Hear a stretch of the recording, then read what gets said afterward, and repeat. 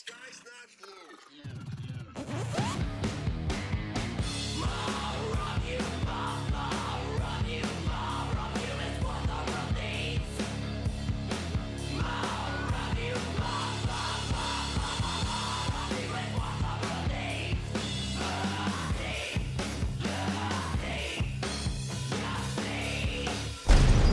You need to understand that when the time comes, I'm going to be taking over. Welcome back to the Cult House Podcast. I'm your host, the Scholar of Spite and the Saturday Night Delight, Roger Riddell. Joining me today, he is the longtime vocalist of death metal legends Cryptopsy. He is the host of the Vox and Hops Metal and Craft Beer Podcast. He is an early childhood educator, and he also does some voiceover work in video games. He is Matt McGachy. How are you doing today, Matt? Very good, Roger. And you nailed the last name. Not many people get it. You got it first try. I like it. Yeah, I've got pretty good luck at doing that. I don't know why, but for some reason, I'm like a savant at enunciation. I'm Seinfeld's back on Netflix, right, for the first time, and that reminds me of George trying to spell everyone's last name. I don't know if you remember that episode. Yeah, I've probably seen every episode of that at least 5 or 6 times. Yeah, and every time that I watch them again, I find new things. And I wonder a little bit more why anyone continues to be friends with George. Or any of them. They're horrible people. Just the worst. It's so funny as time has gone by too, how obsolete some of the episodes are because of technology and the advancements of technology. So many of these episodes, the theme or the problem that they're having wouldn't exist because of technology, because of having a phone. It's very funny. Yeah. The cell phone solves most of the problems, and then Causes so many of the problems would not exist if they weren't friends with each other. That's true. Yeah. So you've got a metal and beer festival coming up there in beautiful Montreal. Tell me a little bit about that. Yeah, super excited. Heavy Montreal presents Vox and Hops Brutal Montreal. It started really back last February. This concept, this idea. Well, really before that, even I loved what Albert and Decibel have created with Metal and Beer Fest. Obviously, I think it's just so damn cool. And I wanted to have something in my hometown like that. So why not create it? So last February, I came up with the idea of Brutal North America, where I paired metal breweries with Vox and Hops alumni, the past guests of the podcast, to create killer collabs for their bands. Through the pandemic, a lot of bands couldn't connect with their fans, so I wanted to organize something where they could speak with their fans, they could give something to their fans, something different, something cool. And what cooler thing to do than a craft beer collab? Breweries and in the same vein of everything, breweries are struggling to create an event where metalheads and people that might not necessarily know the brewery but are fans of the band will come and discover a brand new metal brewery, and they can get a whole bunch of new clientele. Really was a helpful thing for getting breweries on board. So I released 22 beer collabs the last week of June, all across North America and in Canada, so the US and Canada. And it was a huge success. All the beers sold out super quickly. The bands were happy, the breweries were happy. And I was like, okay, look, this is step one. Step two is let's organize a show. Let's see if I can get a show happening and get craft beer in the venue, have a bunch of sick bands play, a lot of Vox and Hops alumni, a lot of my friends. And then step 2, step 3 is to bring Brutal to different cities, and then eventually have a full-fledged Brutal North America, true one, with a tour going across North America with metal and craft beer at the forefront. So the first one is happening December 17th at Corona Theater, funnily enough. The first show back for a lot of us musicians in a theater called Corona, when our touring lives were taken away from us from a virus called the coronavirus. Some of you may have heard of it. We've super excited. I am very good friends with the Agonist, and Cryptopsy and the Agonist were extremely tight. We hang out all the time. I've known the Agonist dudes since, some of them, I was in high school, so like the late 90s. And Cryptopsy could never play a show with them because our fans just don't fit. It doesn't work. They're extreme, but they're melodic. Cryptopsy is very extreme. We tried to be melodic, but that didn't work, so we don't do that anymore. So I always wanted to play with them. We always were like, one day we're gonna play Bakken together, and we're gonna cross each other at this festival, and we're gonna have so much fun. So it never happened. So I had to create my own festival to play with my friends. So Cryptopsy's headlining with the Agonist direct support, and then we got the Great Sabatini, which is a really cool band that I love from here in Montreal. Excellent band, and they are the band that makes the whole package make sense because they're sort of an oddball band themselves. They're like sludgy, doomy, but like grindcore moments and very like spastic and all over the place, but drony. And that is basically the band that makes the Agonist and Cryptopsy make sense. And then there's Necrotic Mutation, which is a classic death metal band from here in Quebec, very underappreciated, super sick band. And then Burning the Oppressor, who just got signed to Candlelight, that's opening up the night. And then there's a bunch of amazing craft beers all night, and it's so cool. I got really the best craft beer breweries from here in Quebec, the most hype, the ones that people stand in line for 7-8 hours when they release beers. I got their beers that will be for sale at Brutal Montreal. So I'm very excited. Yeah, I mean, organizing something like that's a daunting task in normal times, but what was that like putting that together coming out of a pandemic? See, and here in Montreal, it's not over yet. It's not like the States where you guys are having shows and tours are coming through. There have been basically no shows.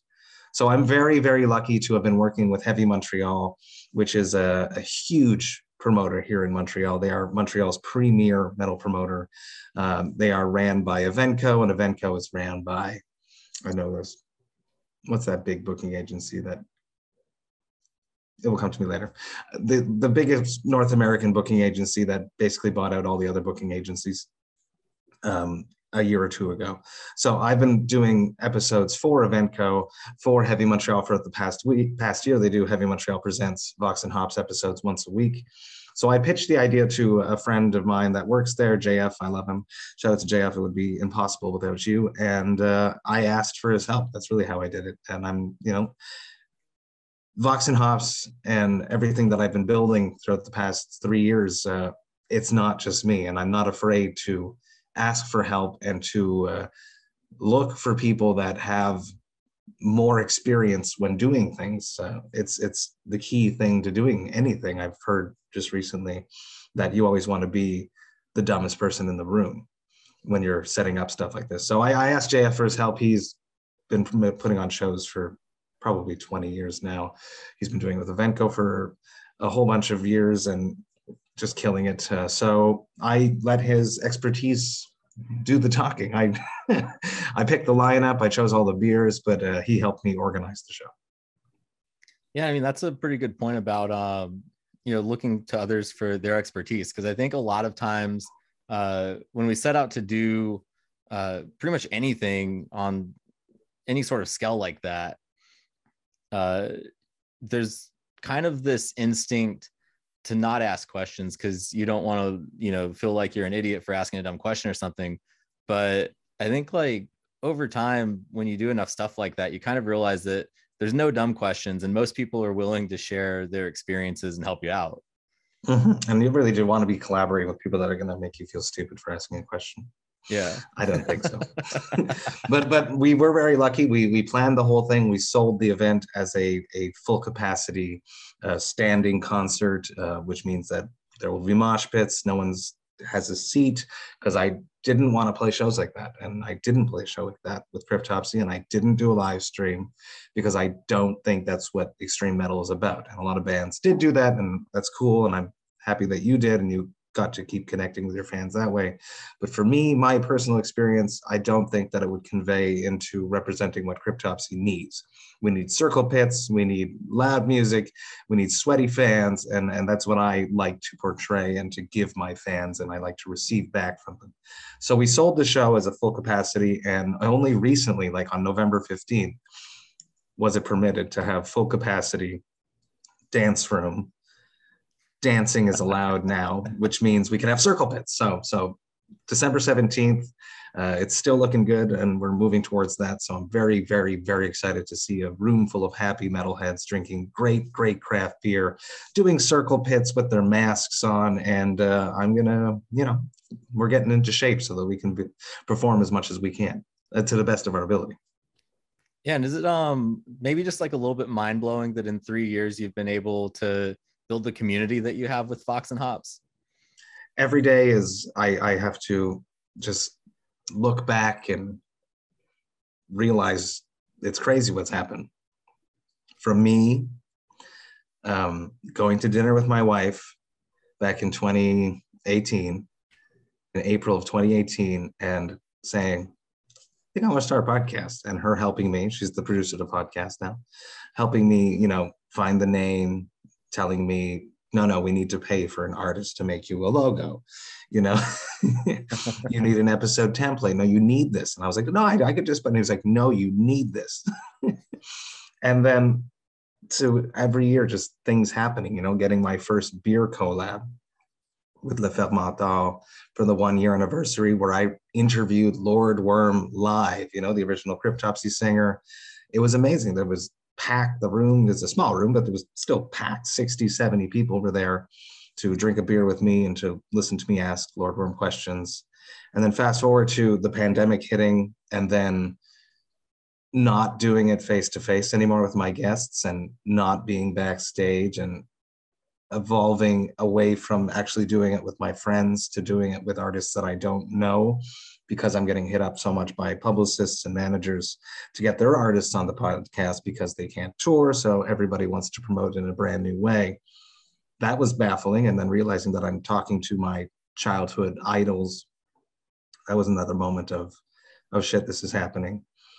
And then to releasing, 33, 34, going on 35 beer collabs in 3 years, and having more and more people want to do stuff with me.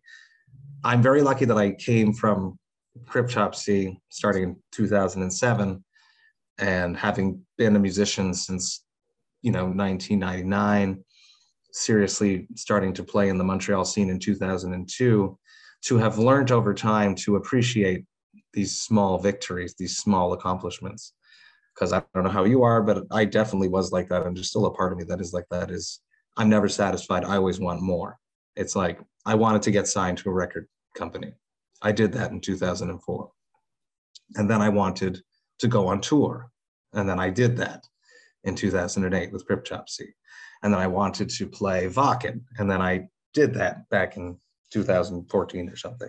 But I always wanted more. So I've been doing like a therapy, a mental thing, to look back and really appreciate these small victories, accomplishments, and take time to relish that you have built something. And it's still a work in progress, because I always want more, but I just trying to focus on the good things. And the community really came out of the pandemic.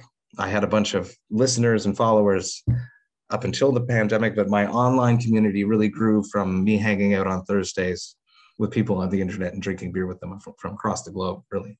People from India, people from Russia, people from the Ukraine, people from the States, people from Mexico. The Thirsty Thursday gang, we're called. And it's crazy. I've made a whole bunch of amazing friends thanks to hanging out and drinking beer with them on the internet. Yeah, you mentioned this drive to just always outdo each thing and reach the next level. And there's this thing that I've heard Henry Rollins talk about before that I found very relatable, where he creates like arch enemies for himself in his head, and he has to outdo them. And he wakes up every morning just filled with this drive and this sort of manufactured like anger that he has to like overcome so that he can be better than the arch enemy that he's created in his head. That's cool. I have mottos and mantras. Mantras a word, right? Yeah. Mottos. I have mottos is really how I've been going through since I'm in the podcast is running. The first year was baby steps towards greatness. That was year one. And it sort of happens as I'm walking to work or prepping for the day, knowing what I have to do that day. And it's something that I repeat in my head. And it's not something I do consciously, it just happens. So year one was baby steps toward greatness. Year two was don't stop, just keep going. And then recently it's focus on the future, which I think is because I'm expanding the brand of what Vox and Hops is. It's more than just a podcast now. The podcast is the lifeline, but there's all these branches that are going out into different fields, such as events, the beer collabs, the hosting things. It's really just evolving into interesting things, the music reviews, so I'm just constantly trying to stay in touch and focus with what the hell I have to do to keep moving forward. Yeah, and you mentioned that your wife produces the show. I know during the pandemic you also collaborated with her and with artist Jeannie Bond on two children's books. Tell me a little bit about those and how that came about.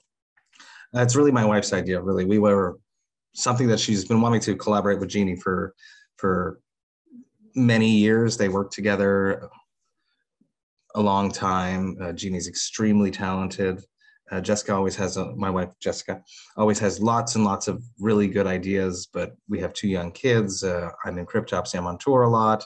She's working, she's in school. The podcast takes up a lot of space. So for us to actually find time to actually accomplish one of her projects was difficult and daunting, but the pandemic sort of gave us a little bit more breathing room, which is exactly what happened. So the first week, lockdown, second week, we basically have business meetings as we go out to walk with the kids and we talk out our ideas.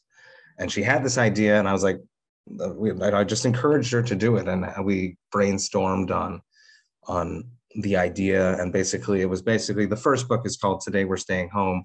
And it's basically the life of a family in lockdown and trying to find the little positive moments that you can have being locked into your house because of a global pandemic. And it was beautiful. Jeannie did amazing artwork. We even snuck in a little childized version of the Vox and Hops logo into it. I am an early childhood educator, so I helped sort of push and encourage them to keep it simple and open and to be used in a way to motivate discussions between parents and children, which was really the point of the book. And it did really well. And then Jessica did like an activity guide with an art therapist to expand upon the book, where you parents and educators can take the book. And I helped collaborate on that a little bit too, to open up into more activities to go with the book. The second book was an idea that came right afterwards. I think we had 3 or 4 ideas immediately of concepts of what each book should be. The second one is during that whole early moments of the pandemic, when everyone was locked inside, there was the whole rainbow movement of kids drawing rainbows and sticking them in their windows. We would go outside for walks with my kids, and we would go from rainbow to rainbow, like to encourage them to move forward, basically was the point of it. And then that sort of created another idea of using art as a way to express emotions. So that's really what Hidden Rainbows is the name of that book, sorry. That's really what Hidden Rainbows is about, is using art as a form of therapy and to open up discussions about emotions and how children are feeling through art. Because as we know, musicians, we use art. I use extreme metal and screaming as a cathartic experience to help mellow me out and zen out. And not everyone knows or has the opportunity to do that. So we wanted to use Hidden Rainbow as a way to give that to families, to educators, to children, that it's okay to feel something sometimes, and it's better to talk about it and to express it, whether it be through dance, through painting, through drawing.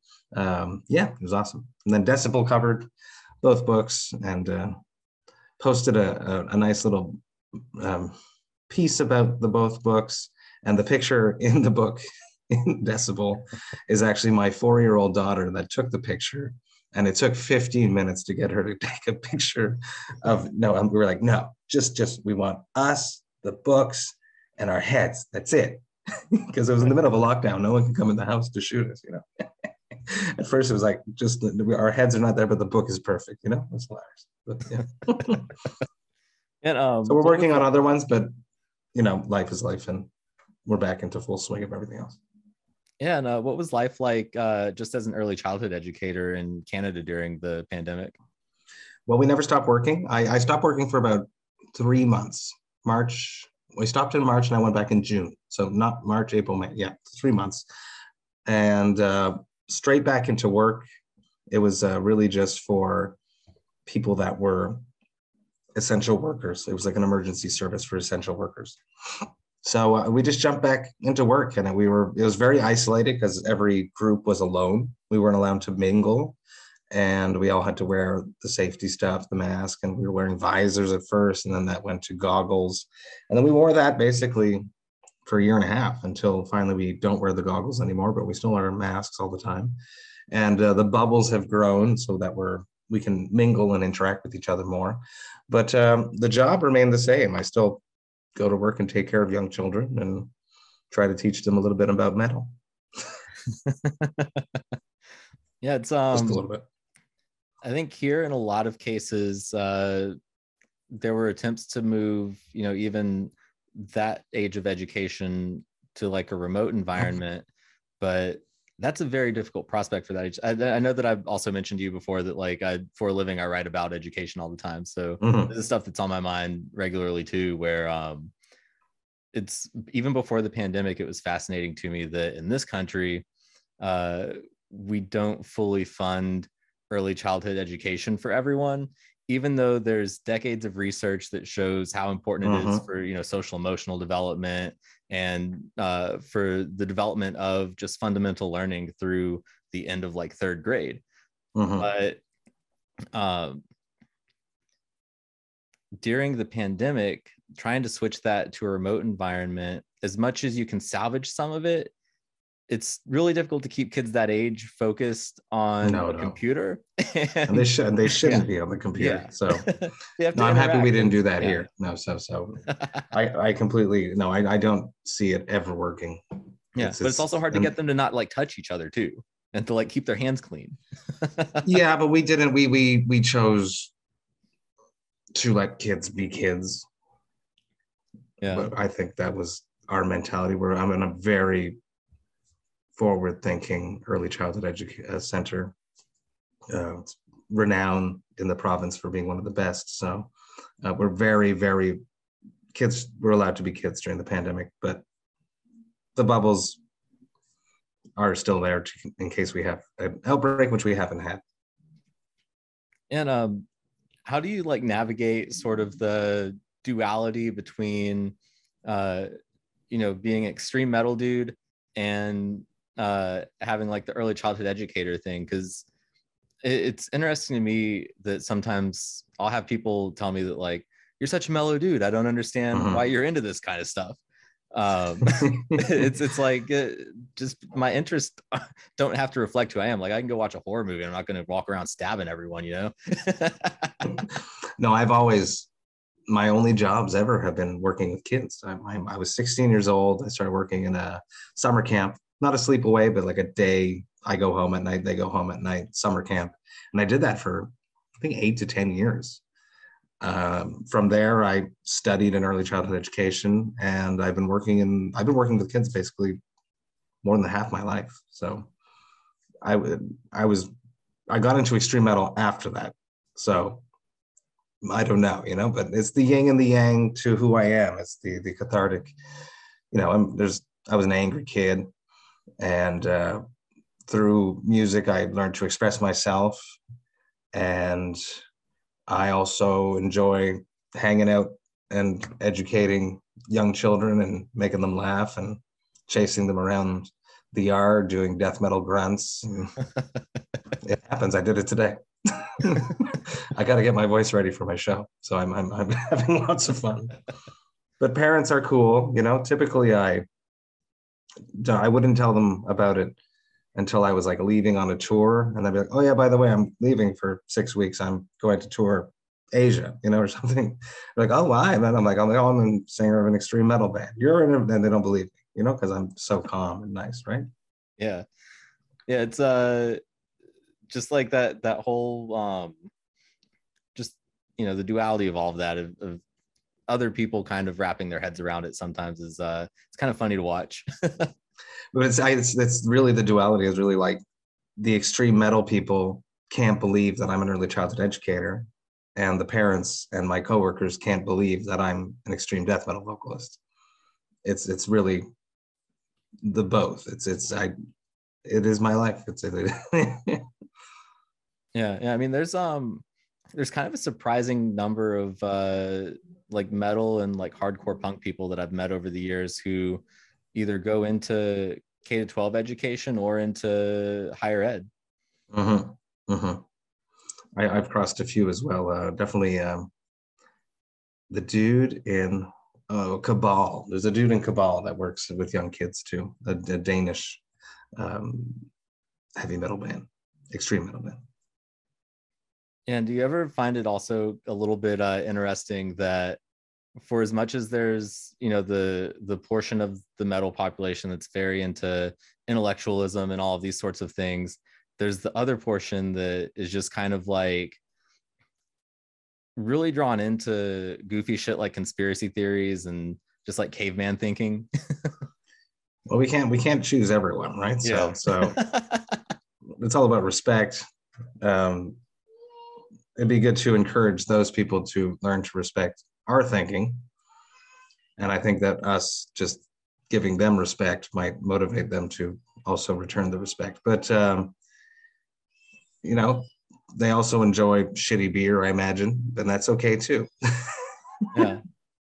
I mean, I think ultimately at the end of the day, we all just have to kind of learn how to communicate better and build those bridges.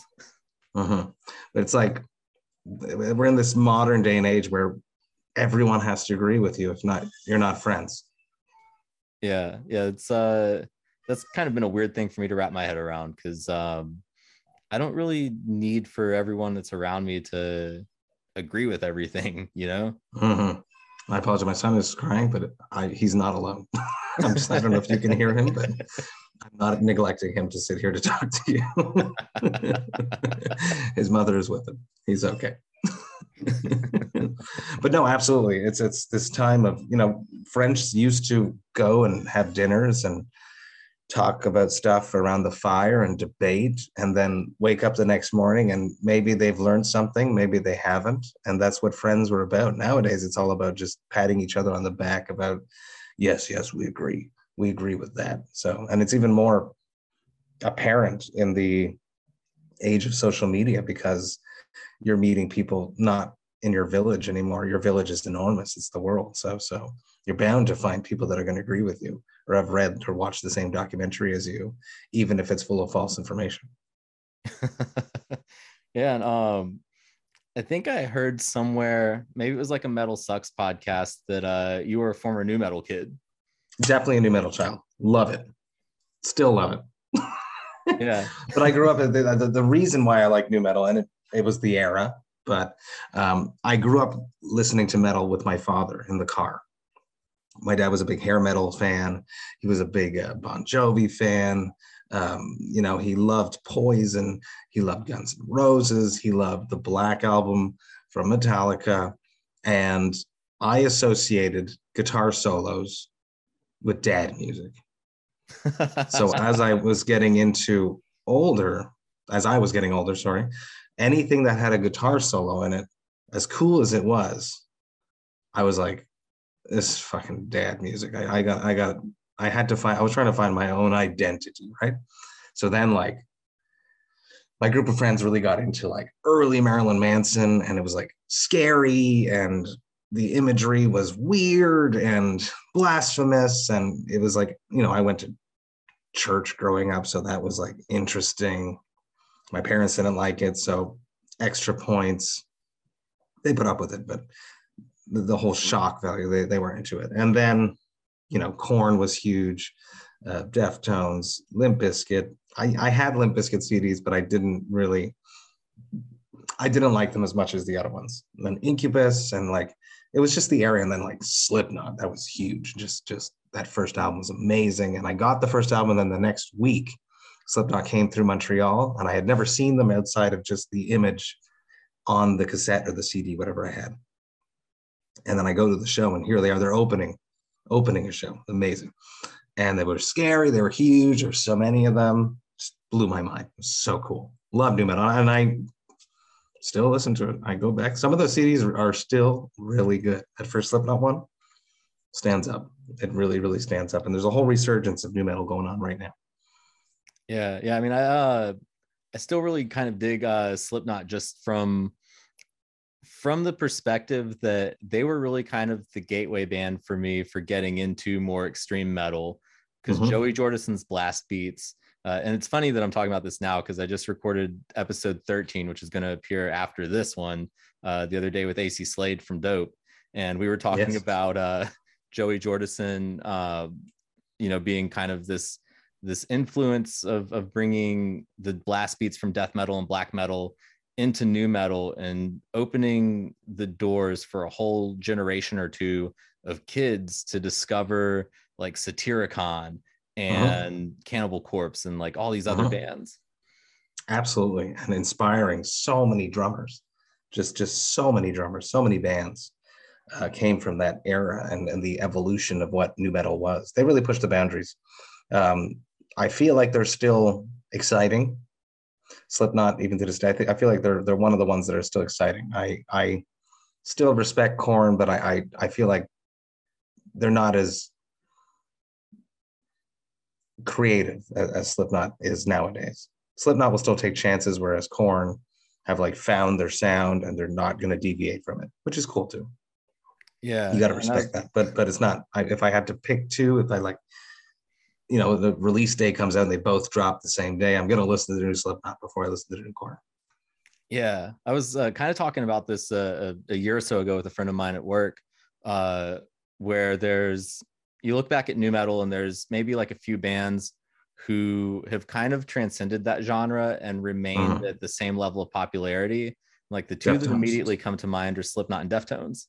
Yeah. And you look at like their lyrical content compared to other new metal bands, and like Deftones have just like this whole sensual vibe going on. So that carries them, beyond that. And then Slipknot, as opposed to having like, I'm angry at my mom and dad, or I'm angry at this girl that I was trying to hook up with, their whole vibe was just like, their lyrics are all just kind of deranged ranting. I haven't dug too deep into his lyrical content, but people equal what? I don't remember, but I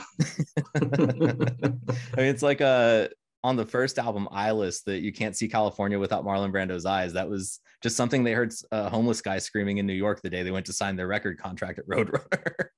Oh, okay, cool. But then I was also, like the new metal also like sort of deviated to like Tool sort of fits in, was somewhat there, and Faith No More was a little bit in it. And it's interesting to see that these bands are still around and people are still interested in them. Yeah. And what was it like when you joined Cryptopsy, especially just given that you're taking over as the vocalist of a band that has the legacy that it has and has an original frontman who sort of like left this, I'm trying to think of the best way to phrase it, because Lord Worm is like a person unto himself. He's just cut from a different cloth. He's an entity. He's an entity. So it was very difficult. I was completely unprepared to be the singer of Cryptopsy when I joined. And that's what the band wanted. They wanted something different. They wanted to go into a different direction. They wanted to have clean vocals come into extreme death metal. And that's what we did. The band was in a very fragmented state. Nobody knew what the hell. It wasn't a cohesive vision of what that album should be. And you can hear it when you go through it. There are songs that sound like one person's input, and there's other songs that sound like another person's input. So it was very confusing entering the band. I came from a band called 3 Mile Scream, which is a metalcore band. As much as everyone says that I'm a deathcore singer, or was saying that I was, didn't even know what it was. I was a metalcore singer. I wanted to be basically the next In Flames, the next Killswitch Engage. That's where my mindset was. But that's not what I wanted to bring to Cryptopsy. I wanted to bring something new. I wanted to bring something exciting. And I definitely attempted to do that. And I've listened to The Unspoken King about a few weeks ago, I think. And There's some interesting songs. It's definitely not a Cryptopsy album, but it was very difficult to join at that time. I was excited. I thought that, it was the first time I was going to do these big tours and on stage in front of a lot of people night after night. I really, really enjoyed that. I liked meeting people. I liked meeting musicians that I looked up to. But Lord Worm was an entity. Lord Worm recorded None So Vile and then toured Canada a little bit and then left the band. And then None So Vile became fucking legendary. Okay. And then Mike DeSalvo takes over. They released 2 albums with him. And Worm didn't even know that it was so fucking popular, everything, when he came back. He didn't understand. So they do another album with Worm, and then Worm goes again. The fans are pissed. There was this whole division between either you were a Lord Worm fan or you were a Mike DeSalvo fan. But at least I brought those 2 clans together to say they both didn't like me. So I've accomplished something in my life.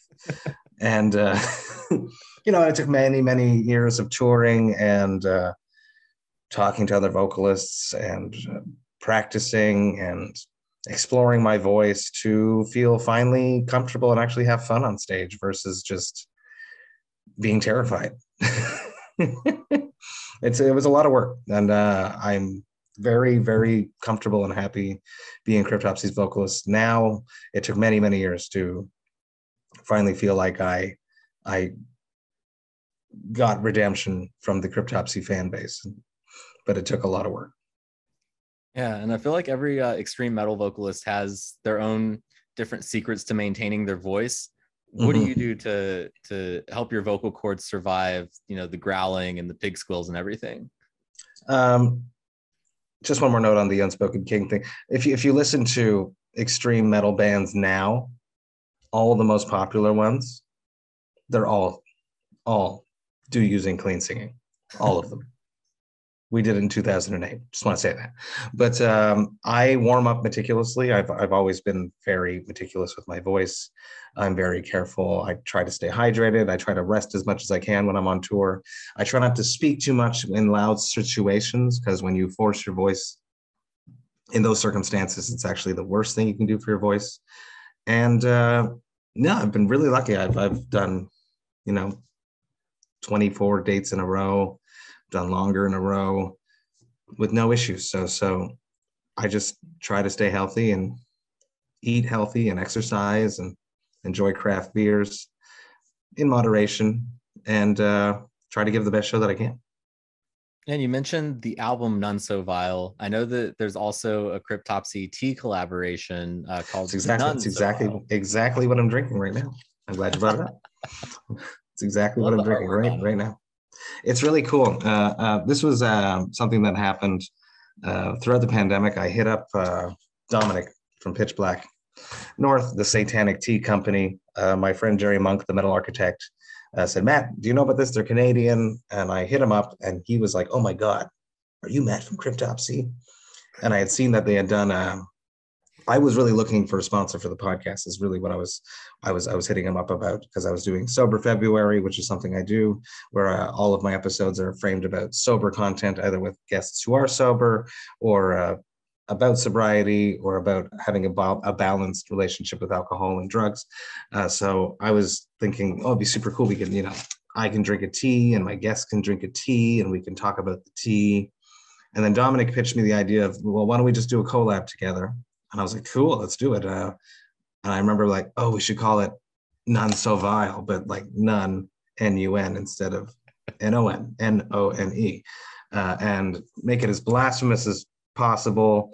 He pushed it a little bit more towards this. This is actually a reimagining of the cover of None So Vile.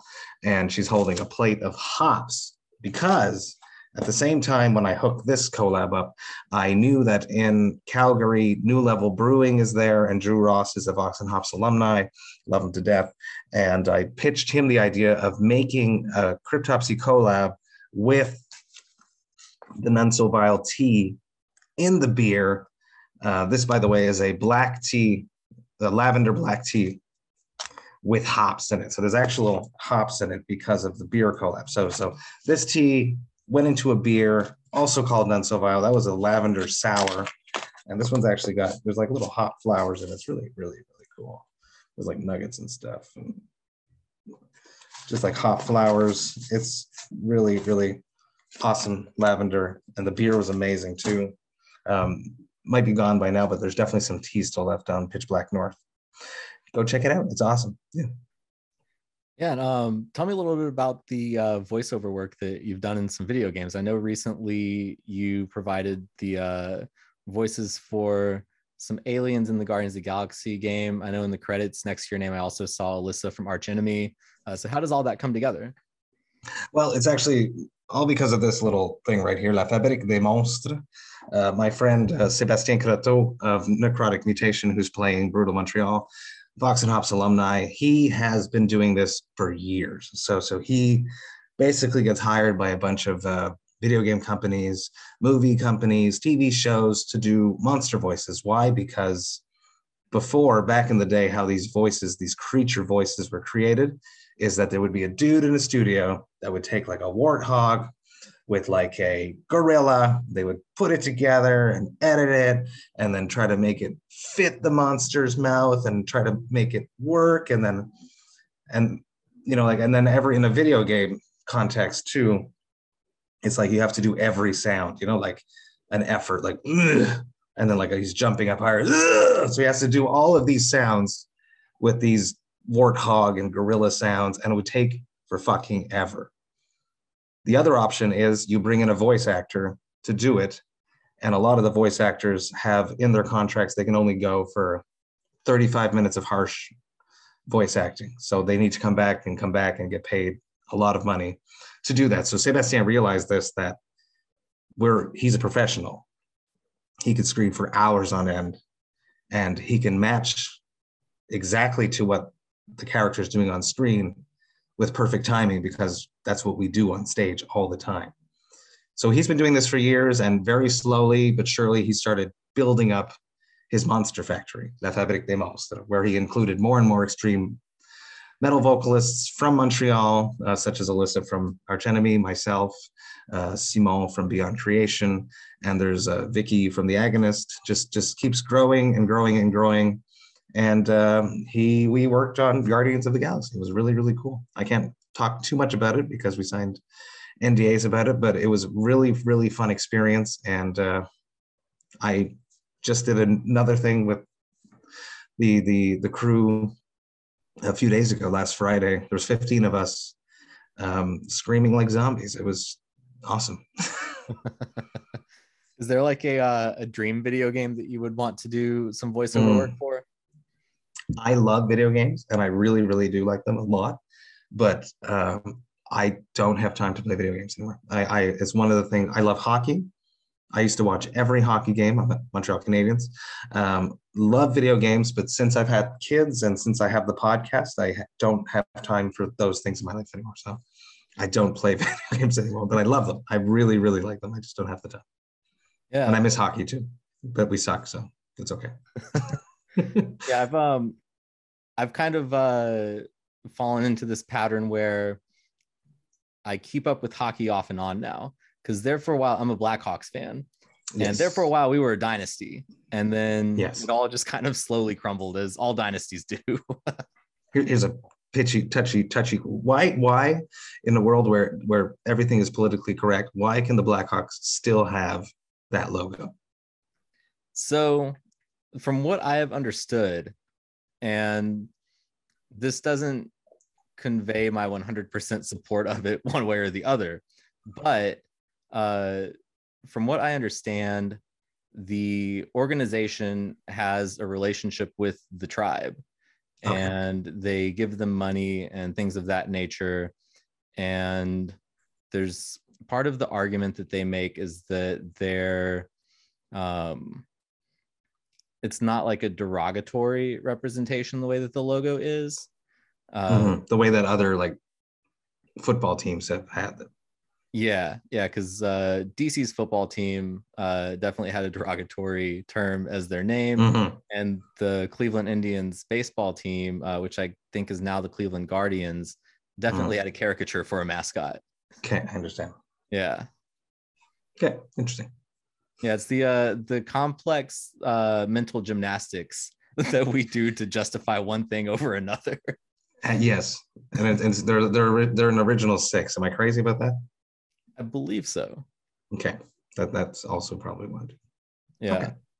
I think it's wrong, but Yeah, no, I've seen some pretty good arguments for turning the mascot into like an actual like Black Hawk bird, and there's like mock-ups of bird mascots. So I think it's really just kind of a matter of getting the bulk of the fan base behind that. mm-hmm. A winning year with it. Yeah. you gotta get them on like a nice string of back-to-back Stanley Cup wins where they won't care so much that you're gonna do that. So yeah, I've had you for about 50 minutes now, I think. So I don't want to take up too much more of your time. Is there anything else that you wanted to make sure that we plugged before I let you go? No, yeah, we hit it all. We hit everything. I'm sure there's something when I get off this. Oh, I didn't want to talk about it. I'm releasing another beer, Folly Brewing and Meet Me for Coffee podcasts in Toronto, December 4th. I'm going to be there. We're going to do a live podcast recording in the afternoon, 3 to 5 p.m. It's going to be super cool. It's a coffee stout. It actually came from a Vox and Hops episode, the beer. I've known George, the host of the Meet Me for Coffee podcast, for many years.